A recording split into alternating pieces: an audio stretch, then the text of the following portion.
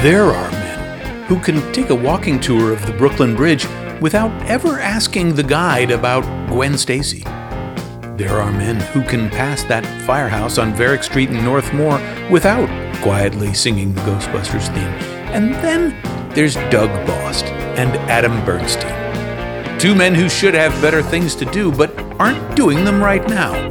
These are two grown-ass men. Grown-ass men. With special guest grown-ass men, Jason Kravitz and Vincent Cerzolo. This is the episode, my friends, when you will hear the story of how Nicolas Cage lost the most valuable comic book in the world. This is that episode. Are you ready? Okay. Now, we've talked to some amazing collectors on the show, collectors of all kinds of stuff, but nobody tops Vincent Cerzolo. And when we met him, we found out he collects a lot more than comics. We were lucky enough to be introduced to Vincent by our good friend, the multi-talented Jason Kravitz. So Jason, your buddy Vincent runs Metropolis Collectibles in New York City, which is the largest dealer of vintage comic books in the world, to say nothing of original comic book art and tons more. And you went with us to the collection, but you're not a comic book guy. So what did you think of the place? I thought it was interesting. I mean, it's a museum, really. Just artifacts everywhere. And of course, his office is just filled with memorabilia and high-end memorabilia. But the comic stuff meant very little to me. I appreciate it as like, well, that's rare. My feelings about baseball cards are probably similar to yours about comic books. Like, I understand that they're valuable and that they mean something to people, but I don't see it myself. Sure. But even less so, because, of course, they connect. No one's making movies about baseball cards, you know? Right. It's a cultural phenomena that was important to people of a certain age because they grew up with these comics. And then I think for a certain culture, portion of the culture, it doesn't mean anything until these movies started to happen. So it's kind of a cultural phenomena that started, way back and has just been going ever since. And you are probably much more attuned to what that represents. You could tell that he was, too. Yeah. The things that mattered to him, he was like, oh, this is the first time Wolverine said this line. He's such a fan. Yeah. He's such a fan of the entire, beyond the genre of comics, but just anything with the kind of pop cultural significance. And Star Wars, Pez dispenser, anything. He was like, he just loves finding that. And the enthusiasm of that, it's amazing that enthusiasm led him to where he is today. Yeah. Because a lot of people are very mercenary about this stuff, and he's just really involved with it. It was fun to see you guys kind of with your mouths agape and everything that he pulled out that I don't relate to at all. So he pulls something out of his safe and says, look at this. And you guys are like, holy moly. And I'm going, So Adam and Jason and I went to Metropolis on West 37th Street, and it's like going to Dr. Strange's house. There's mind-blowing stuff everywhere. And soon after we arrived, we were summoned into the sanctum sanctorum of Vincent's office, where he proved that he collects a lot of stuff, and he was very ready to tell us all about it.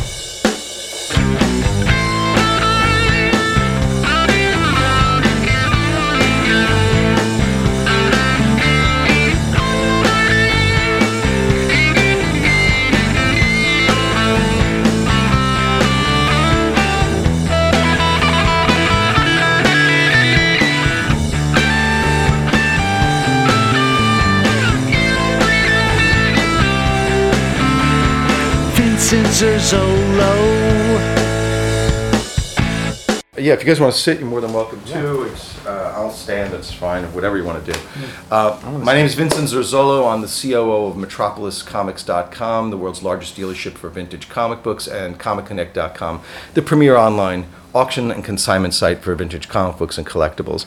I've loved comic books since before I could even read. As a little boy, I remember sitting on a 1970s powder blue carpet in my bedroom in Rockaway Beach, Queens, looking at comic books like Ghost Rider number 19, Marvel 2-in-1 number 5, Astonishing Tales 31, really great Bronze Age 70s comic books. And I cut my teeth on comic books from my big brother's collections. My first X-Men I ever read was X-Men 95 to 100 and Giant Size number 1. First Hulks I ever read were Hulk 180, 181, and 182. So I really started off with some great material and fell in love with it. And through elementary school, I loved comic books. And then I remember, hitting puberty, and I started discovering girls and went away from the comic books. Then got my heart broken, went back to the comic books. I started buying and selling comic books when I was about 15 years old. And I've been doing it ever since. I did it through high school. I was the comic book kid. Anybody who knew somebody with a comic book collection would call me up, and I'd go over to their home and buy their collection. Through college, I went to St. John's University. I was doing it part-time, doing comic book conventions. And even in my senior year, I did an internship at Gannett Outdoor Advertising. I was working in the marketing department, which I absolutely detested because it was all computer work, and I was more interested in the artistic side of it, being advertising. And I used to go in, and I'd go say hello to all the artists that were working in the advertising department. And sure enough, they were all comic book fans. So I'd bring in new comic books every week and sell them new comic books. And probably comic book artists, some of them, right? Yeah, maybe. They might have been. But for the most part, they were advertising guys who loved comic books. And so I had a little side hustle where I was selling them comic books. I graduated from St. John's in 1993. And I actually was selling comic books on the streets of Manhattan. I used to set up on Broadway, between John and Maiden Lane, and it was right near the financial district. And people would come out of Wall Street, and just people who were walking by. I'd had 2 card tables set up with 8 boxes of books. Me and a buddy of mine from Rockaway Beach, where I grew up, would drive out and get there at 10 o'clock, work till 3, pack it up, go back home. I'd hit the beach and play volleyball the rest of the day. It was a great life, my early 20s in the comic book business. Then I started developing my business and working my way up. I was working as a middleman where I'd find warehouses of comic books, and I would sell them to packagers, guys who would sell to Walmart and BJ's, Cost Clubs, things like that, 3 comic books for $1. So if I moved 100,000 books and made $1,000 profit, that was great, and I would do that. I probably moved about 1 million books in the first year I was out of college. And I started doing more conventions and started traveling around the country. And in 1999, after working on my business for 6 years or so, a friend of mine named Steve Fischler asked me if I wanted to merge companies with him. And he owned Metropolis Collectibles. And he was the one guy I could never figure out how to beat. So the old adage, if you can't beat him, join him. Right. So I did. And we've been partners now for over 23 years. And we developed Metropolis. We also developed Comic Connect, our online auction site, in 2007. I co-founded Big Apple Conventions, the longest running comic book convention in New York City. Worked as a consultant for New York Comic Con. Had a radio show called ComicZoneRadio.com from 2003 to 2008. And the most important thing I think for me is, whether it was selling the first $1 million comic book, $2 million, $3 million comic book, all those great things. For me, what's been really nice is I still am extremely passionate about comic books. I still love comics. I still love comic art. I love all things pop culture. If there's a TV show about science fiction comic books, I'm going to watch it if I can. Movies, same thing. I'm always out there just like soaking it up. And to the point, during the pandemic, I thought about the idea of, I had been working on a comic book in the mid-90s, an idea, and I put it to bed for a long time. And during the pandemic, people are facing their mortality every day. And I said to myself, why don't I dust this thing off and make a comic book? So I reached out to my partner on the book, David Quinn, who created Faust. And we dusted it off and we started working on it, and we reimagined the whole character.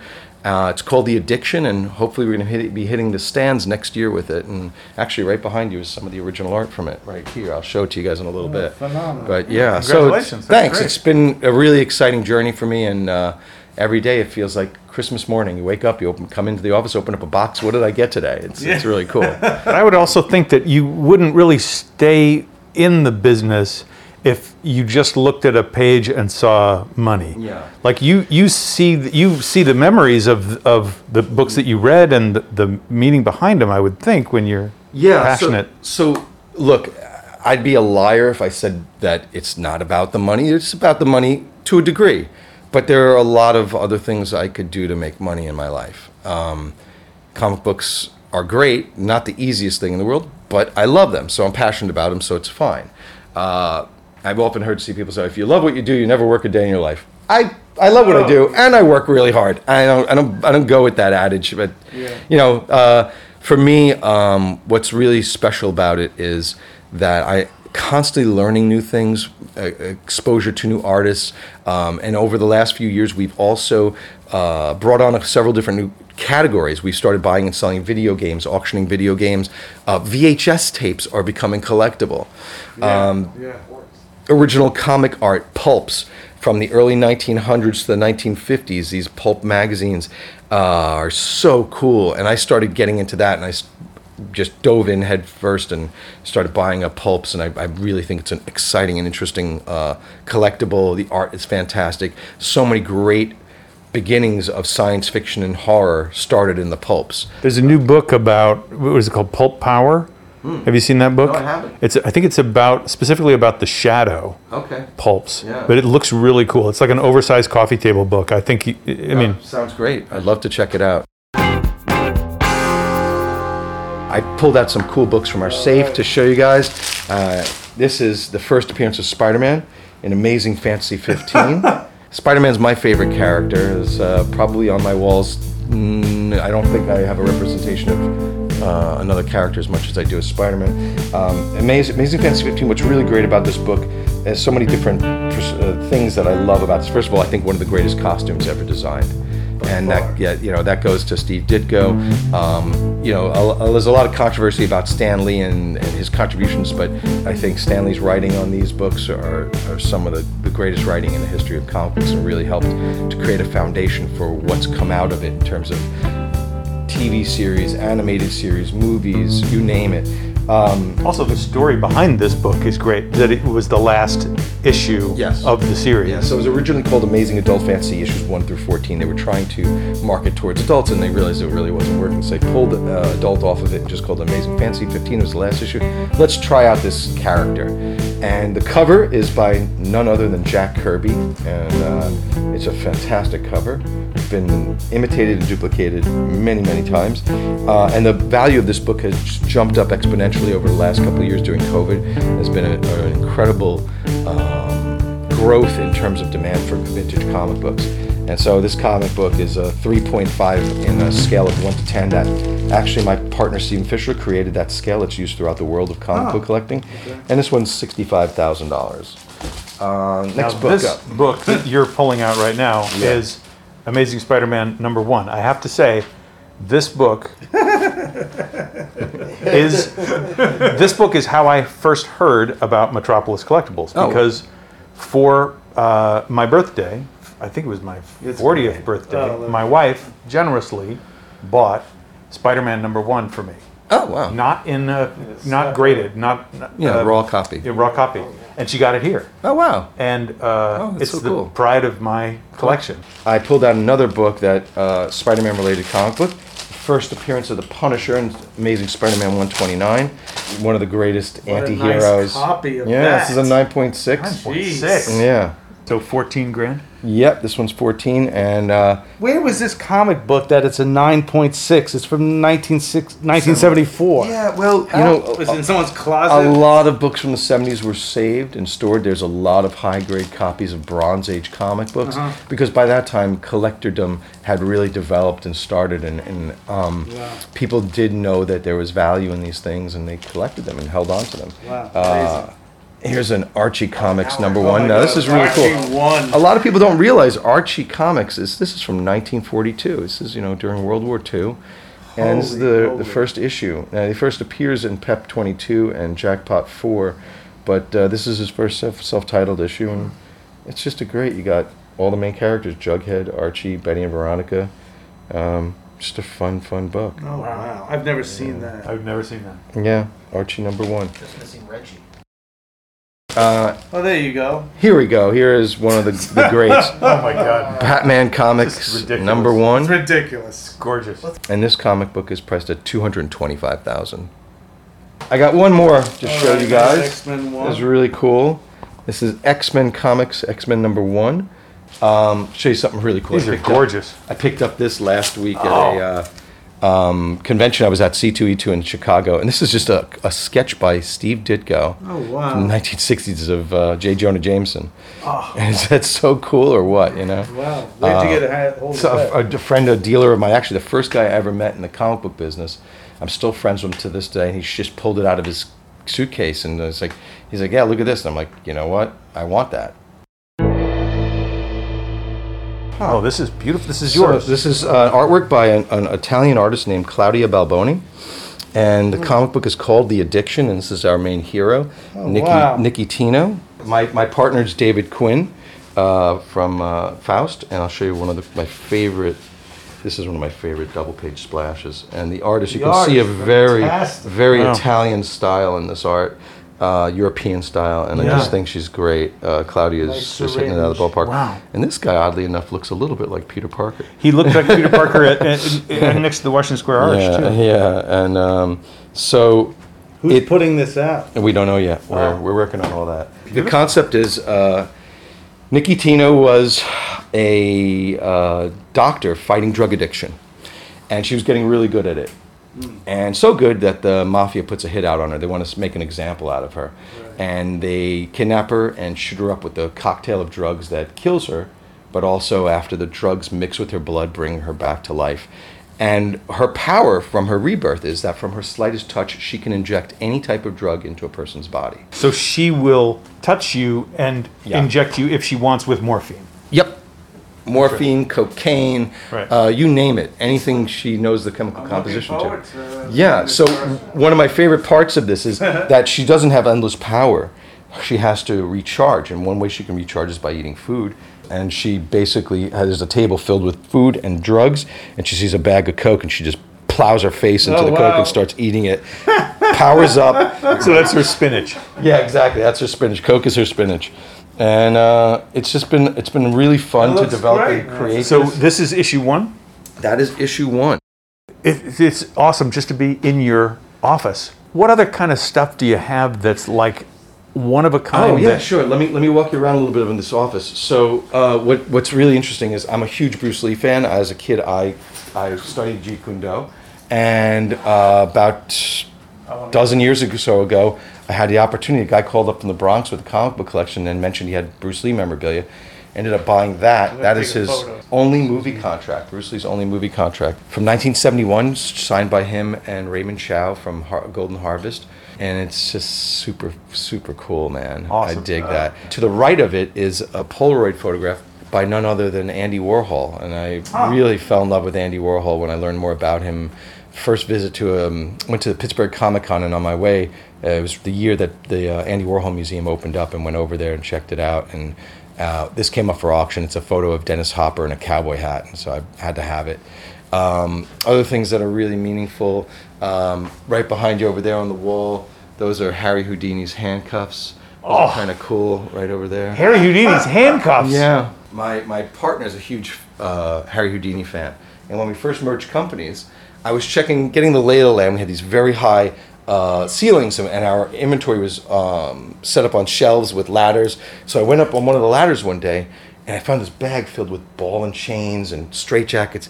And I went over to my partner. I said, "Listen, whatever you and your girlfriend are into, that's fine. But I don't know if you should have this stuff in the office." He's like, "No, that's Harry Houdini stuff. I bought half the estate of Harry Houdini. They sold out. His maid sold out the estate in Manhattan, Upper Manhattan, Harlem, I think it was, where he had his mansion." Wow, that's incredible. That's amazing. And some of the artwork that means a lot to me. This is not anywhere close to the most valuable piece of art I have, but it's issue number 14 of the Question by Denny O'Neil, one of my favorite comic book writers. Dennis Cowan, an unbelievable comic book artist, also the co-founder of Milestone Comics, and Bill Sienkiewicz, one of the most brilliant inkers and artists and creators in comic books. And that's the comic book I remember. 1986, 1987, I was 16 in Forbidden Planet in Manhattan. And I bought that. That got me back into comic books when I had taken a little bit of a break. So super exciting for me. Below it, you have artwork from Wolverine miniseries number 1. And I believe this is the first time Wolverine ever said, "I'm the best there is at what I do, but what I do best isn't very nice." And then there's just tons of other fun and weird things I bought over the years. A picture of me and Stan Lee. I remember telling him at the show like how much I had sold certain comic books for. Yeah. And he goes, "Who'd have believed somebody paid that much for that piece of shit?" You know, joking around. But, you know, it's like Stan Lee just cracked me up.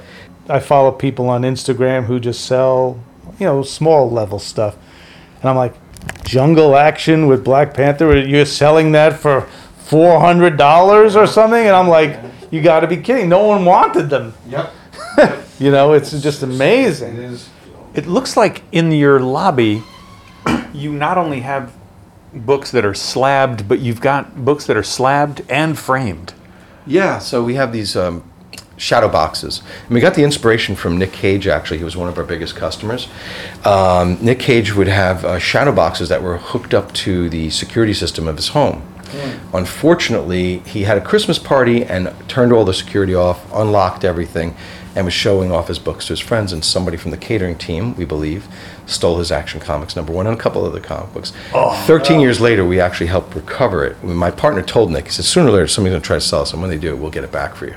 We recovered it for him, and it ended up selling that comic book for $2.2 million. So that was a really incredible experience. But those shadow boxes were inspired by what Nick was doing. I thought it was a really beautiful way to show off a comic book and also to keep it secure and protected. One thing we had to see before we left Metropolis Collectibles was the back room, where they keep thousands and thousands of comics. Cardboard boxes, floor to ceiling. Just about any comic or magazine you can think to ask for, this is the place where they keep it. Oh, so this is the back room. Oh my goodness. This is boxes and boxes, but beautifully kept. Yeah, well, It's a lot of cardboard. there's a lot of stuff going How on much here. of this do you bring to a con? 20 boxes. 20 yeah, boxes. This is not a lot. So, yeah, this is the belly of the beast. This is Chris. Chris heads up our team here for Hey, how you doing? shipping. Okay, so so I want Amazing Spider-Man 75. Like, how many copies do you think you have? Spider-Man 75 on hand? is going to be right around there, and it's probably 15. Probably got 15. No less than Yeah. 15, yeah. There's nowhere else in the world you can go and pull out, let's say, like a box like this and just have just runs of Journey into Mystery. Wow. One after the other, after the other, after the other, after the other. Thank you so much Yeah, for... thank Yeah, you. for This is a showing lot us of around. fun. What a pleasure. Yeah, man. yeah. So we're going to edit this. We're going to score it. We're going to get your theme going. Yeah, I just want final approval on it. I'm just kidding. Your final cut. Thanks once again to Vincent Zerzolo and Jason Kravitz. I'm sure we'll be buying lots more stuff at Metropolis.